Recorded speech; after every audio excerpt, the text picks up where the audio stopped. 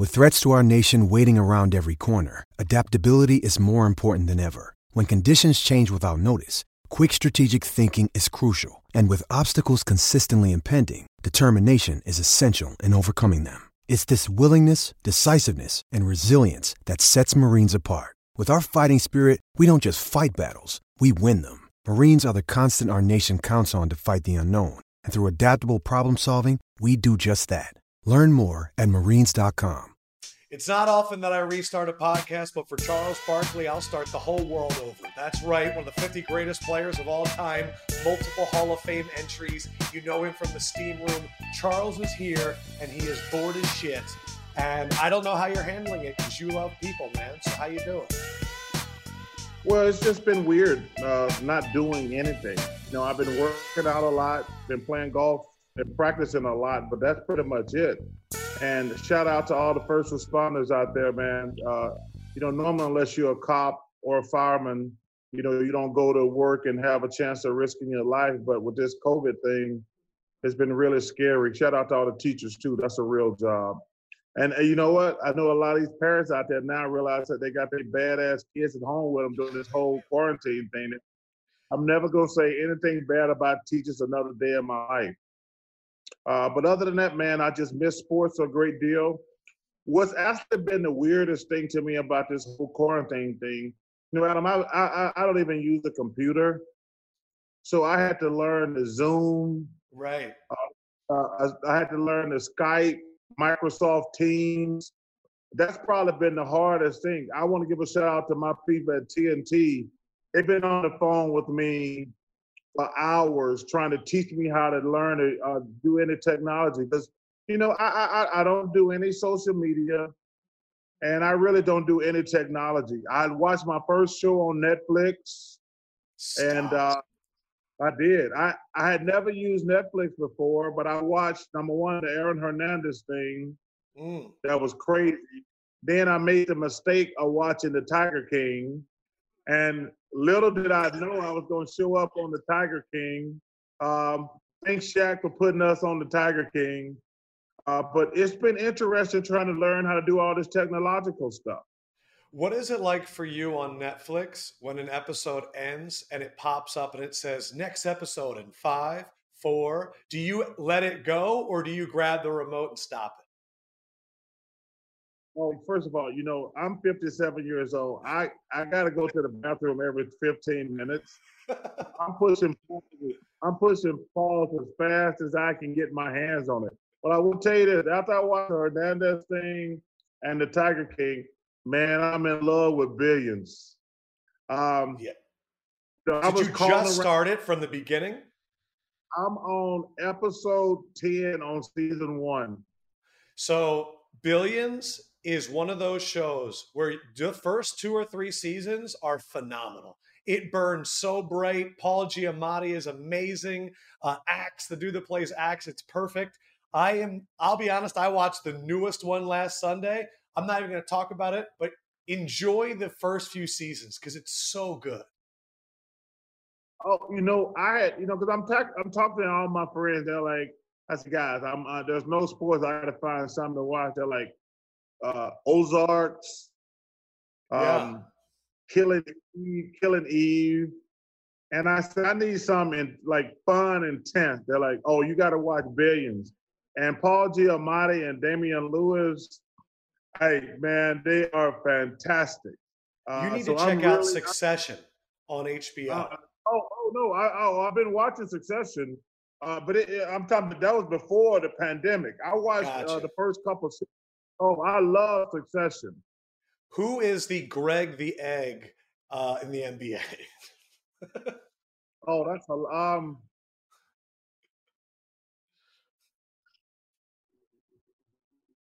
we consider him kind of like weird a little bit. It's funny and he's innocent, but he has no idea what's going on and he just wants to go up. I don't know. You don't have to give me that. I was only kidding. No, I don't mind that. Probably one of my favorite players, I'm going to give him that, Russell Westbrook. Like he's only thinking about when he's like watching this Last Dance thing. People say, who's the player who reminds you the most of Michael Jordan? I says, who has a singular mindset, who just wants to win. That's Russell Westbrook. So he's and you know he's quirky like Greg. You know, there's no telling what Russell's. First of all, he's an amazing player, and he's probably my favorite player in the NBA. But you have no idea what he's going to wear from day to day, and he's only thinking about I'm going forward. However I get there doesn't matter. So I would say Russell. That's amazing. Is it true? Are you now in the Basketball Hall of Fame 4 times as a player, a broadcaster, the Dream Team, and then you guys just went in with Inside the NBA? You're a 4-time Hall of Famer? So Dream Team, individually, and I think the TNT thing is this is the first one, right? Oh, yeah. I guess I thought you were already like I could see. You're right. I'm giving you like the Lifetime Achievement Award already, and I guess you have so maybe 3 times. You know that's really kudos to everybody who, cause you know me, Ernie, Shaq, and Kenny got the easiest jobs in the world. So it's really just kudos to everybody who work on the show. I mean, you know, Adam, you're sitting here doing this little podcast, and you got all these guys behind the scenes who are made to do all the work. I mean, that's actually the best thing about being on TV or doing a podcast. Like me and Ernie show up on our podcast one day a week, but all these guys behind the scenes and set up all the guests, and they work hard, just like your podcast. You got Nick and David. They work their butt off pretty much every day probably, and then you sit down and interview somebody like me.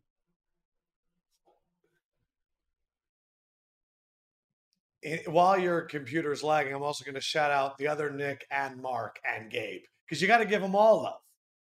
Well, you know, hey, how about this? So we were doing this thing on NBA TV the other night, the reunion of the '90s. It was so good, Chuck. No, but this is how I suck at Zoom. So I've only been doing Zoom like really like a month, maybe more. Because we started doing the Steamcast, the podcast, and so they taught me how to do Zoom. So I had no idea you can put multiple people on here until Sunday night. So they're telling me, because I can only hear the person who's talking and who I'm talking to. And they're you like, didn't have the thing clicked. So no, so they just, and I'm saying like, and I hear the other guys talking to like 4 guys at the same time. And I'm like, guys, how the hell are y'all doing that? Talking to 4 people? How can you see 4 people? Because I only see me and Adam. They're like, Chuck, you got to swipe. So now when I swipe, I could only see David and Nick. So that's why I didn't give you other boys no shout out. All right. You see me though, right? Oh, I see you for sure. Can you do this whole thing with like backgrounds, Zoom backgrounds? Come on, now why you going to embarrass me and make me seem like a dummy on your podcast? Like no, I do. I told you Sunday night is the first time I learned to get multiple people on the screen. Amazing. You've come so far. I will say this. I've learned a lot by looking at people in the Zooms and like on your inside NBA Inside Stuff reunion, you know, like some of those dudes have the camera down here and they're slouched over. You always look very professional and you have the glasses on. And I feel when I listen to you, man, I heard you on Dan Patrick and you're talking about exercising and I feel like you're one of the few people that have been like, I'm going to use this and create a really good routine for myself every day. I know you don't drink on the weekdays. Well, you know, Adam, listen, number one, I love to drink. So when this thing started, you know, listen, first of all, anybody who has done nothing for the last 2 months wasted 2 months of their life. And that's not good. So I was saying to myself, dude, you cannot drink every day because, you know, you could, by the time this thing is over, first of all, you'd be 400 pounds, but you'd be a drunk. So I made a conscious effort. I got a group about probably 8 to 10 guys. We work out every morning. We play golf 3 days a week. We practice the other 4 days, but we work out twice a day and we play golf 3 days a week and we practice because, you got to do something, man, because this is a long time to develop really bad habits. And that's the one thing I did not want to do, because I kind of got a feeling, or had a feeling. I says, man, even though I'm on the record, I don't think we should play this year because I don't think it's safe. I don't know how they could make it safe. Right. And but I says, I know how much money is at stake. So when we come out of this thing, we're gonna have to hit the ground running, and that's gonna be interesting and scary at the same time.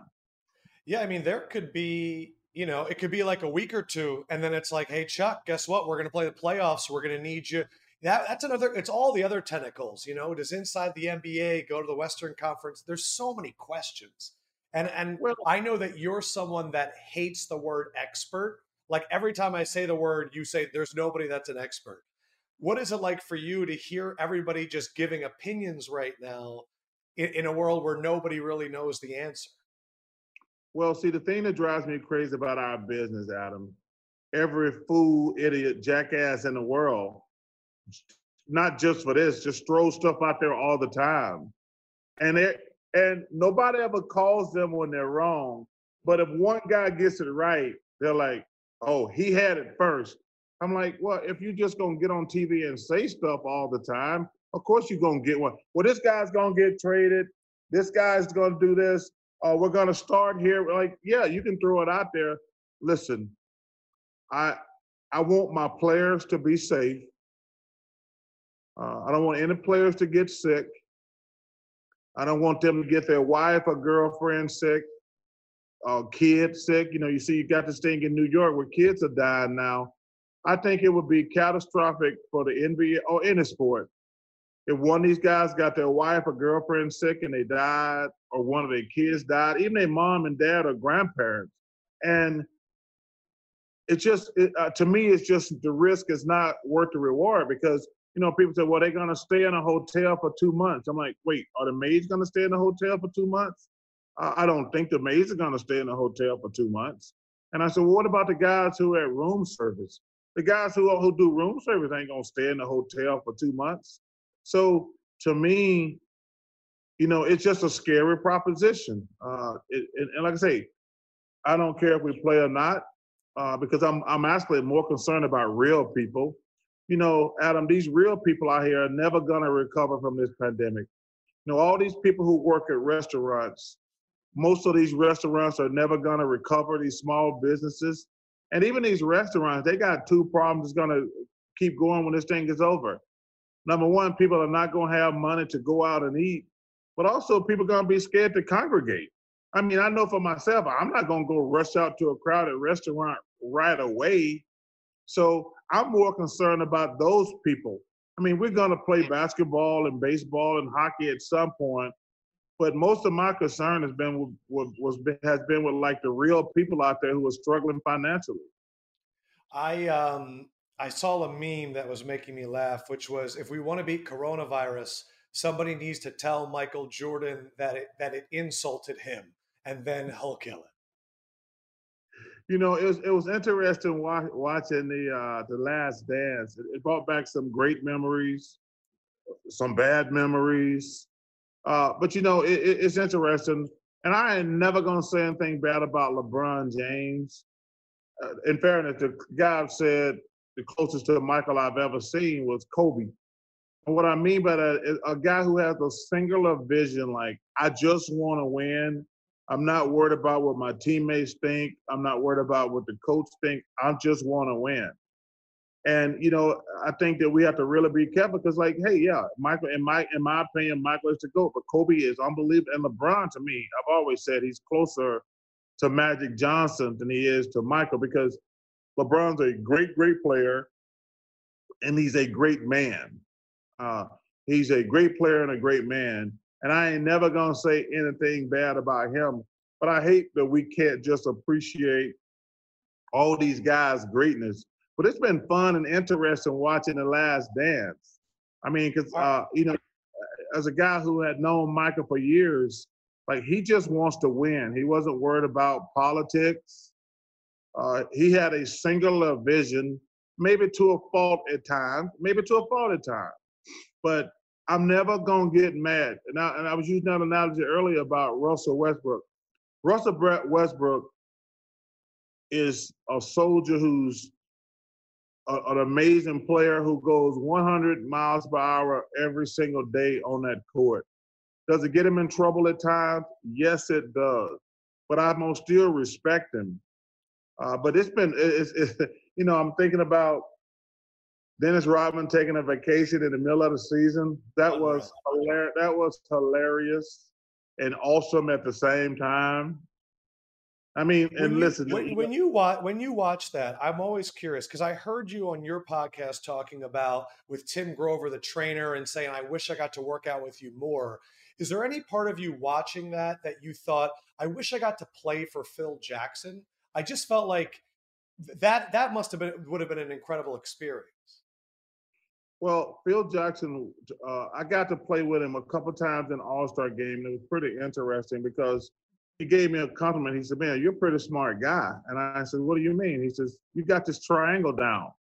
And I said, "Phil, the triangle is a really good offense. You have to have smart players to do it." I said, "But it's a combination of plays, Adam, and it's dictated by where the ball goes. Like normally you're like, hey, you go here, you go here, you go here. But with the triangle, if the ball goes here, you run one play. If it go here, you run a play. If it go here. So it's really 3 plays in one. But you got to have smart players. That might explain. No, that's not going to come out good, so I won't say it. But you can see they had a lot of smart players on the Bulls team. So you enjoyed Phil, because I feel like your energies, like when I see him talking about, Dennis Rodman is walking backwards, like they say in certain Native American tribes. I feel like your personality and his would have been fun. Well, I think that, number one, I don't think I was crazy as Dennis. I'm not going to take a vacation in the middle of the season or just disappear in the middle of the playoffs to go do WWF. So I think he wanted that. I wouldn't have did those things, but I think he just took listen, let's get one thing straight. I think it's easy to take the reins off when you got Michael Jordan. We got to be realistic there. Like, he let Dennis do his thing, but he had Michael. He had the ultimate weapon at the end at his disposal. So it looks great. And yeah, so to answer your question, it would have been good. It would have been good to play for a coach like Phil, because he's one of the best to ever do it and have those relaxed rules. But also, it's a nice thing on him to have the ultimate weapon at his disposal. I'm watching the final episode and I'm seeing Mike celebrate, and he goes to his room and he's got a piano and he's hitting the notes, and he's surrounded by what seems like a bunch of random dudes. And I have seen you in this situation now a million times, where you walk in and there is so many people and they're all focused on you and they're just lobbing questions. And the one dude, he wins his 6th. There's been talk all year, this is going to be it. Phil's gone. And this random guy is going, "You coming back? You coming back?" What is Charles Barkley's advice for people hanging around really famous people? Because you have been in these situations a million times. Don't be annoying. Don't be annoying. That's the number one thing. Hey, just have fun, enjoy yourself, drink a little bit, smoke some stogies. But clearly if Michael answered that question before he got out of the room that night, it would have been breaking news. Michael Jordan says he's coming back. Right. So don't be the one guy in the room trying to get the story. And I remember Michael said, "Yo, man, let's live in this moment. We just won our 6th championship." So, number one, don't be annoying. And, the one thing you got to always know, Adam, is the people around you got to have your back. You can't have people around you who, number one, going to spill your secrets. Because that, to me, I was really concerned. People asked me about the documentary after we got into it a little bit. They said, "What's your biggest takeaway from it?" I said, I'm concerned that people are going to see all the crap that goes on behind the scene in the NBA. Adam, there's a reason we say, hey, man, what happened in the locker room stays in the locker room. Yeah. So what was really amazing about the Bulls documentary was you see all the teammates not getting along. You see the coach and the general manager, see the players and the general manager. And the thing that's scary, they won 6 championships. Can you imagine how much bullshit goes on behind the scenes on teams that are not any good? There's a reason. There's a reason we always say, yo, man, do not talk about what's happening in the locker room. That's a perfect example. That team won 6 championships, and they got all this drama from player to player, from coach to coach, general manager, and they are winning. That to me, I said, man, I would hate for people to know what really goes on behind closed doors. I love the scene where MJ knocks out the Pacers and he sees Larry Bird and he walks up and he hugs and he whispers in, "Fuck you, you bitch." And it's just, there was always that relationship between Michael, and it felt like Magic and Larry, where they were like the older brothers and you guys had the dream team experience. But I was curious, what does MJ say about Dr. J? Because there was a gap between those two. You know, great question. I don't really know or remember the answer, to be honest with you. Because in fairness, Michael was always cordial to Dr. J, because I played with Doc my first 4 years, and obviously me and Michael came in together. But he was always cordial because Doc, the way he dressed and everything is typical Michael. Doc always was immaculately dressed. He was always carried himself with great class. So Michael obviously learned some things from Doc, but I don't know the extent of their relationship. I heard some people online saying, because everybody loves the GOAT debate, but there is this new little rise of Kareem. 6 titles, 6 MVPs, college championship, and he has the incredible off the court that a lot of people like to say about LeBron. What do you think about the Kareem in the GOAT discussion? Well, I think there's a couple things. How many of those people actually saw Kareem play? So they don't know anything. But if Kareem is the greatest college player ever, probably. And he's in the top 1, 2, or 3, however you want to phrase it out, of greatest players ever. I mean, you can, and listen, the social stuff can never be undermined, because he has been there from the beginning. And it was interesting doing the documentary when Michael, everybody expect when you do something wrong, you like come out like, hey, maybe I'll apologize. I thought it was interesting to say, hey, Michael said, hey, yo, man, that wasn't me. I just want to be the greatest basketball player ever. I was glad that he stuck to his guns because, Adam, it's interesting. That's been a criticism of Michael, for a long time. And I'm saying to myself, wait a minute. I don't remember Magic Johnson. I don't remember Karl Malone. I don't remember those guys making big political statements in their heyday. So I think the criticism is a little unfair. I mean, and I don't remember Kobe Bryant making political statements. So you came out early on and said, I'm not a role model. That had to be a conversation you guys had a lot, being made to have to represent more than just you. Well, for me, when I went to Nike with the role model commercial, I said, guys, the NBA, not NBA, all players do a lot of speaking. And the one thing that I realized that for young black kids, when I was going to white schools, I said, well, what do you guys want to do? They're like, we want to be doctors, lawyers, teachers, firemen, engineers, things like that. And when I go to all these black schools, I said, what do you want to do? Every kid want to play sports. So I realized 5 or 6 years into my career that these black kids are brainwashed to think they can only be athletes and entertainers. I'm like, yo, man, you can be doctors, lawyers, engineers. You don't have to play sports to be entertainers. So when I went to Nike for this commercial, the first thing they said to me, hey, I said, guys, I want to make this commercial about the role model. They said, first of all, you're fucking nuts. And I said, no. They said, you're going to get killed from the public perception. I said, first of all, I'm not worried about the public. I said, what's going to happen is we're going to create a great debate. because I'm really concerned that all these young black kids think they can only play sports and be entertainers. I want them to know they can be doctors, lawyers, teachers, firemen, policemen, engineers, anything like that.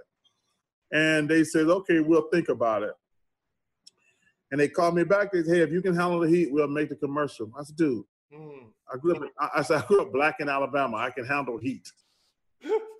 And Adam, to this day, that's probably the thing I'm most proud of in my career. I have people come up to me all the time saying, thank you for making that commercial. You know, and the thing that was really funny, it became a joke in the NBA, like later in my career. They're like, you're the only guy in the world. This is how full of shit America is. You're the only guy in the world can tell kids to listen to their parents and people get mad.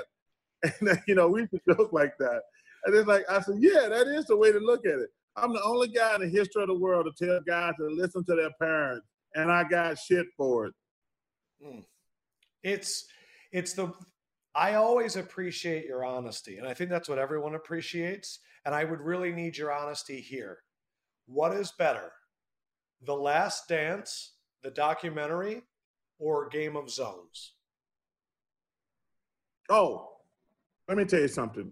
I'm not kissing ass. I'm not kissing ass at Turner. I'm sorry. We can't say Turner anymore.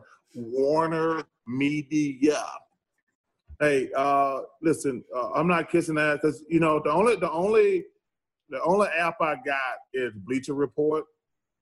I'm gonna say this: the Game of Zones is one of the most incredible things. Me and Ernie cannot wait. And you know, recently I've been watching some old ones, and I think the Toronto Raptor one with we just traded King Kawhi, we just traded DeMar and Jacob Poeltl. I mean, those things are. But I'm more excited for Thursdays right now for the newest Game of Zones than I was for The Last Dance on Sundays. I'm being honest. Listen, I don't want to leave out the one with Jimmy Butler either. The one with Jimmy Butler, hey, it was so good. But the Malamut brothers, right? Yes. The Malamut brothers are fantastic. And, you know, I know a ton of work goes into each production, but if they could spit those things out faster, it would be even better because they are flat out awesome. And I tell you what would be really great, Adam, if they actually ventured out and started doing other sports, it would go crazy, wouldn't it? I mean, if they start doing, like, there's so much crazy stuff that happen in other sports. Like, I would love to see them do one on the Tom Brady-Belichick divorce. Can you imagine that? That would be like must-see zones. So, must-see zones. I will 100% tell them they're going to love this. And also, they used to do some other ones like Sports Friends. They did one with like Wes Welker going from Brady to Manning. They have done sports. They'll love that. Are you cooking in quarantine, or does somebody cook for you? Oh, I'm not cooking, brother. No. Do you have a best dish? Like if you were in like a cooking competition, what would be your best dish? Oh, anything chicken. I'm a chicken guy. Okay. Anything chicken. You know, I've been trying to eat out at least 2 days a week because, you know, a lot of my restaurants are struggling. Yeah. And I really do you put in like huge orders? Yeah. That's awesome. I got a place here called Baby K's Kitchen. It's got great Cajun food. You would love it. And there's another Italian place because I love Italian called Pomo's. So I've been trying to go to those places at least a couple of days a week. So I am, but like I say, man, it's going to be interesting when I feel comfortable to go out to a restaurant again. I mean, because I like I say, I have no idea what them other damn people been. I listened to a podcast yesterday with some people very high up in the restaurant industry, and they were talking about how a lot of the restaurants are going to have to figure out ways to diversify their income, their revenue, in terms of if you love Baby K's, they need to come with like an at-home kit, or some way that like you're not just making money off of Charles sitting there. It's also like, how can I get your food? It'll be interesting, man. Well, it's going to be very interesting because I think more people, like I say, we got to worry about people's financial situation. Like a lot of these people, are they going to have any money to go out and eat? I mean, obviously, me and you, we're going to be able to eat, but I'm really concerned about like, how many people are going to be able to just go out and eat dinner? Because a lot of people, when this pandemic is over, they're going to have to sit down and take a serious look at their financial situation. Because that's one thing me and my friends have been doing during this pandemic. Okay, guys. And I'm talking about, because not all my friends are rich and famous. I'm like, okay, how much money you got, how much money you think you got, and how long can that last? Because, you got your bills, they've done some stuff where they can't evict you and things like that. But the day this thing ends, all these people are going to be coming for their money. And, so I really am concerned about those people. I'm curious. This is always just for perspective. If this was happening when you were a kid in Leeds, Alabama, what would this be like? It would have been screwed. Man, my mom was a maid, and I had two of my brothers have passed away. So it would have been me, my mother, and grandmother, and we lived in the projects, which is another thing. One of the things we got to figure out is how to help, because this COVID has been really detrimental to the Black community and the brown community. We don't make up a large percentage of the country, but we make up over 50% of the COVID cases. So, because number one, they can't practice social distancing. We lived in the projects. So I got a mom, grandmother, and 3 brothers. Ain't no social distancing. But also, my mom was a maid, so she had to go out and clean people's houses. But the point I want to make is a lot of the people growing up poor, Black and brown, they have to go to work. So, and they have to work in meat packing factories. They have to work in supermarkets and things like that. So they have to go to work. So, that's one of the things I try to keep in perspective, man. That's why I don't complain. Like somebody asked me the other day, they said, man, are they still paying you? I said, I don't know and I don't care. They're like, what, you don't want to get paid? I said, let me tell you something. If me missing a couple paychecks is a big deal at my life right now, I'm shit out of luck anyway. I said, I'm not going to call my boss and say, yo, man, are y'all paying me? I said, dude, work. Because the first thing I did, and I'm not tooting my own horn, excuse me. I said, how are we handling the TNT people behind the scenes? You did. That was the first call I made to the boss. I said, because I want to make sure, because, Adam, I've been there for 19 years. It's a family. It's a family. When we first hired you, when we did a little process, yo, man, you're going to love working here. And I'm not saying it because I'm on your podcast. I do. Everybody gets a lot. The thing, I got to tell you this. And so TNT, the one thing I'll say about TNT, I guess, see, sometimes I worry about saying TNT because, they so sensitive about the Warner Media thing. And they'll ask you, they'll pull you aside and says, hey, what do you think about this guy? And we'll look at him and say, we don't think about him. Because they're always trying to bring talent into TNT and NBA TV. And they'll say, hey, what about this guy? And we'll all look at him and say, what do you think? We don't think about him. And we are a family.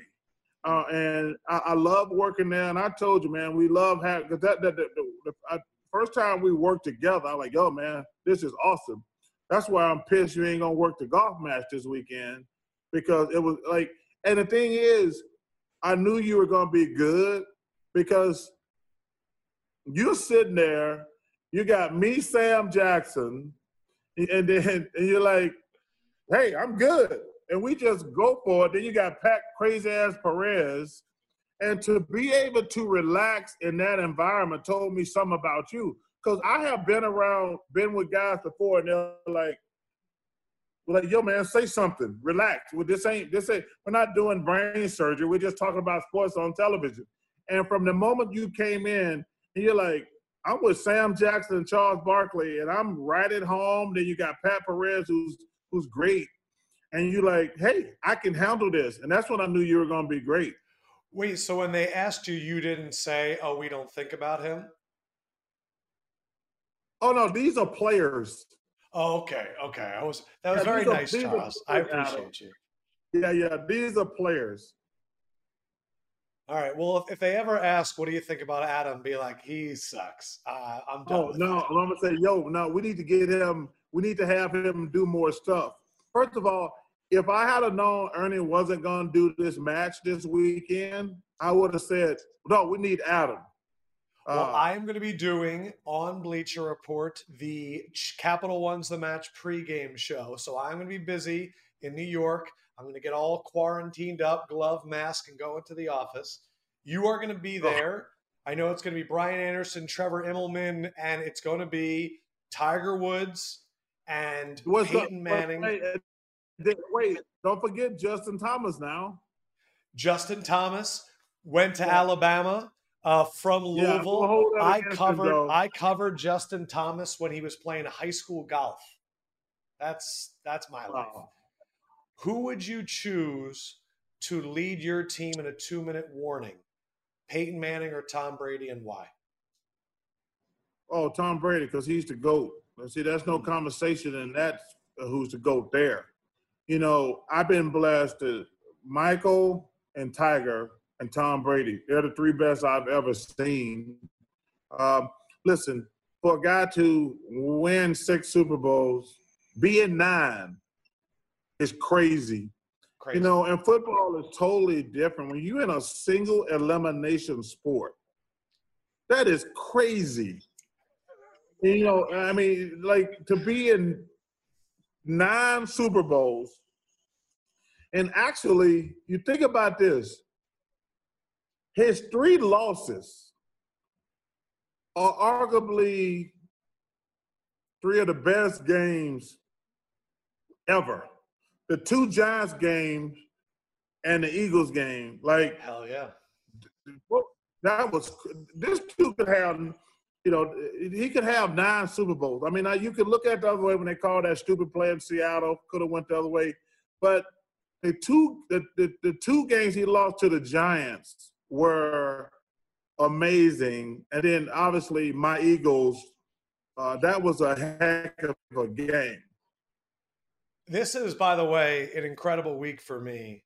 I am interviewing you and Brian Dawkins I interviewed. Like, incredible week for me in terms of my Eagles Philadelphia fandom. Well, you did Brian, have you interviewed him already? I already did, yeah. So, while you're a kisser, you didn't tell him you were interviewing me. Because he would have told you. Because he would have told you, I got a autographed Brian Dawkins. He was my favorite Eagles player. So I got a signed autographed Brian Dawkins jersey. I love that guy. You know, and when I was there, we had the late, great Jerome Brown, the late, great Reggie White, a guy I played golf with out here in Arizona, Seth Joyner. We had Randall Cunningham. We had Andre Waters, rest in peace. Clyde Simmons. Yeah. Man, and my favorite coach of all time, Buddy Ryan. I love me some Buddy Ryan. You know, I never met his sons, Rob and Rex, and I've said Buddy Ryan was my favorite coach in any sport, period. I love that. Back to golf. Who will make more bogeys, Peyton or Tom?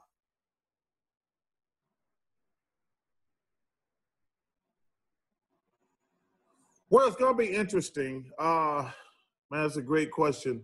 You know, because no matter how great you are, they got a huge advantage, though. The one thing that nobody's talking about, there's not going to be fans on the course.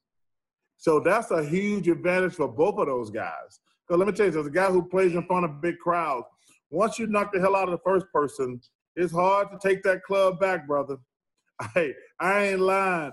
I tell people, once you hit like golf is fun until you hit your first person.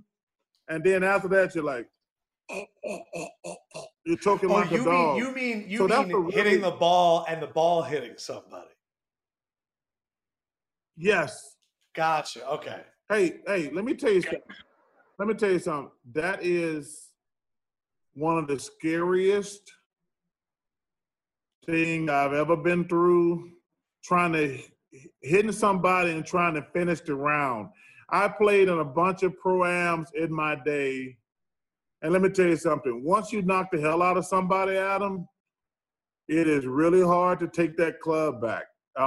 So that's a really huge advantage for Tom and Peyton. I will probably say Peyton is going to make less bogeys because he's probably been prepared more. You know, Tom has been breaking into people's houses, and you know, that's when you know you're the GOAT.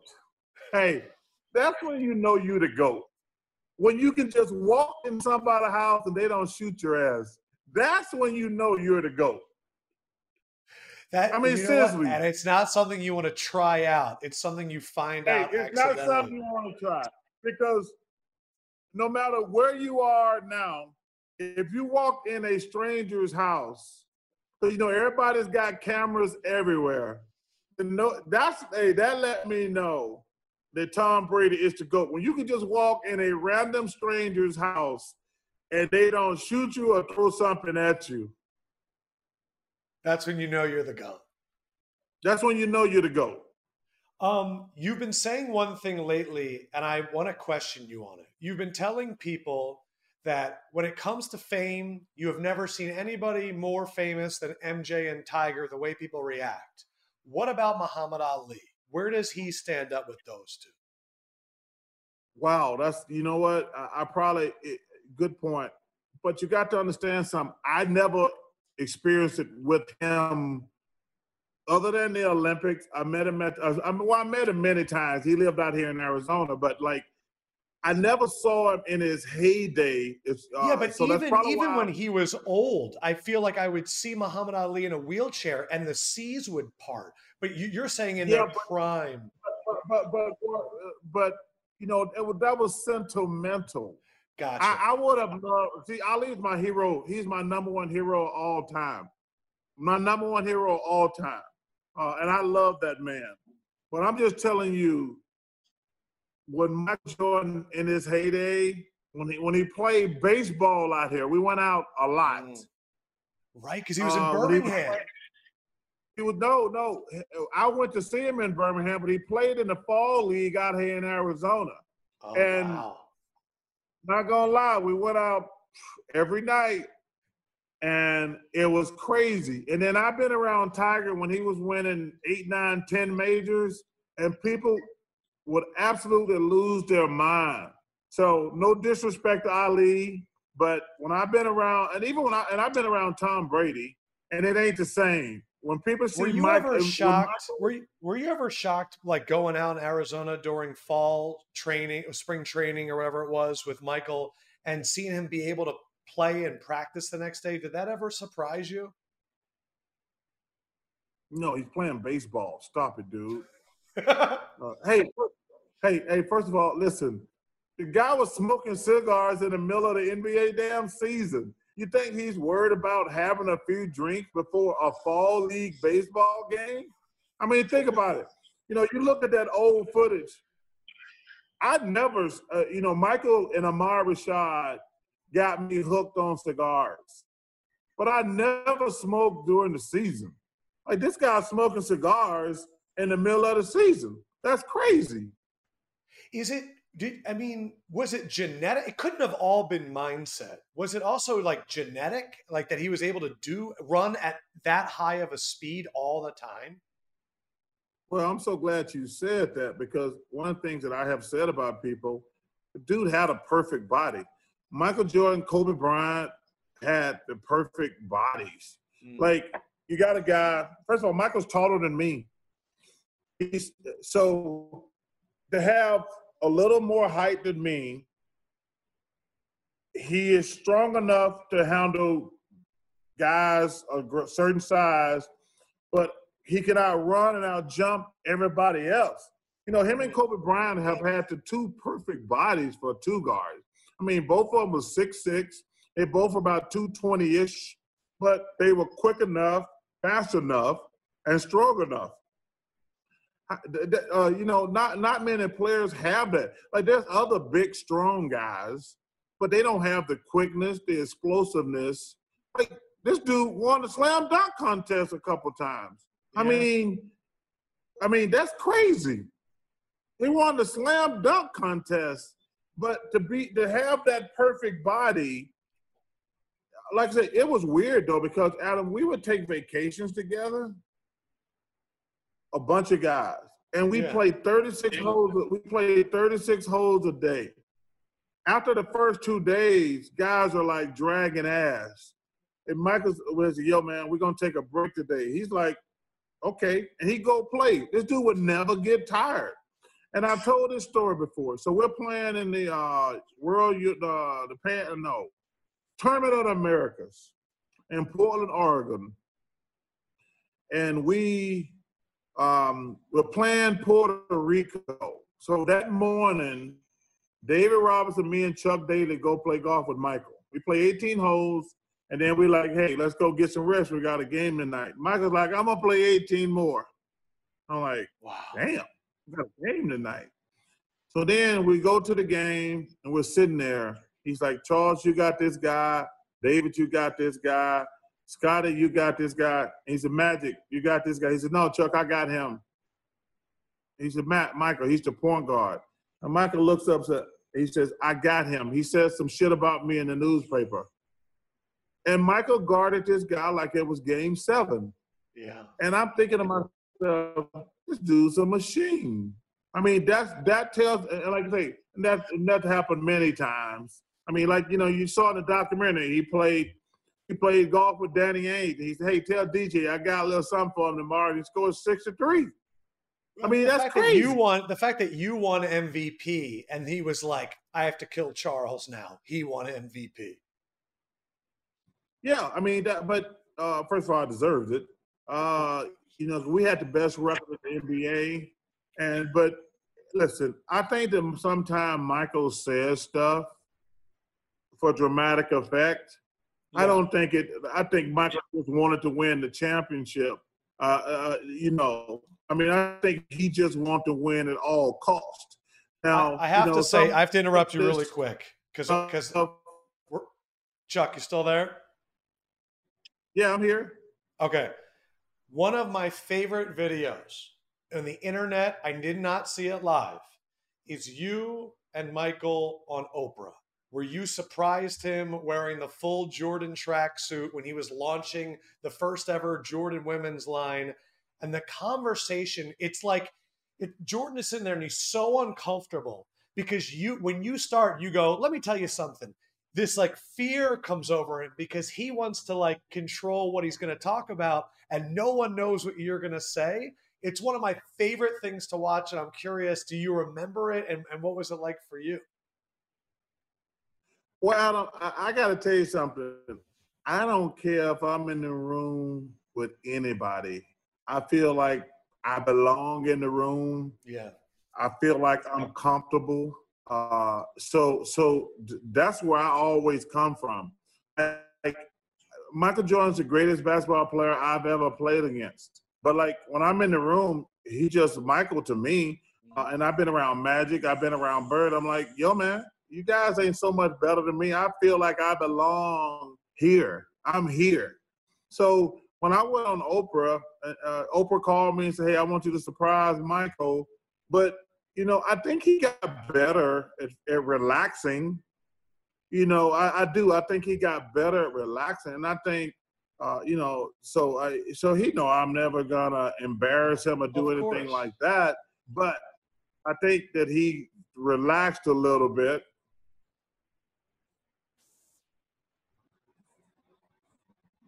I just thought it was so funny. It was just the whole show and you guys going up and back, man, it was cracking me up. It was just for me, it was just fun. Oprah's always been great to me. She's had me on a couple of times and I released books. But when she called and asked me to surprise Michael, I'm just glad he got a chuckle out of it. But I like to make him squirm sometimes. My last question for you, and again, you can check out Charles this Sunday. Capital One's The Match. It is going to be on TNT.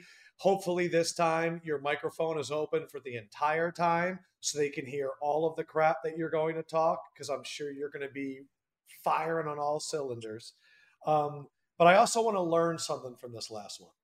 I watch Ernie a lot because I don't think that there's been anyone that has done his job better than him. I just haven't seen it. I don't think anyone prepares better than him. I don't think anyone navigates better than him. And I also just think the kind of person he is just a better quality of person than a lot of people. And I'm curious, what do you think you've learned from him over these years working together? Well, I'll say this: Ernie makes you want to be a better person. He's the nicest guy you're ever going to be around. That's just stuff that you have to say. I mean, he's the nicest guy in the world. Yeah. But man, nobody works harder. You know, Ernie shows up. Meshack and Kenny show up at 7:30 for 8 o'clock show. Ernie's been there since noon. He knows everything. He puts the show together. He's with the producers all day long. But I just tell people, man, he make me want to be a better person. He's a nice man. You know, and people have seen the story of him adopting all these kids. It takes a special person to adopt kids, number one. But if you adopt some kids that have some like Michael's in a wheelchair on a respirator 24/7 every day, I think he's probably lived 20 years longer than they thought he was going to live. You're a special person. And also his wife, Cheryl Ann. I mean, to what they've done for but what they've done for those kids, giving them a second chance at life, it's just an amazing thing. And I'm lucky to work with Ernie. Awesome. We all are. I'm lucky to have you on the podcast. Charles Barkley, our sports uncle. I hope you find some stuff to do, and I hope I get to see you soon. And if it's the NBA playoffs, I'm looking forward to it, man. Thank you. Well, you know, hey, Adam, I put you on a time limit today because I got a tea time. So I appreciate you sticking to my time limit, brother. Of course. My pleasure, dude. Thank you, brother. Thank you.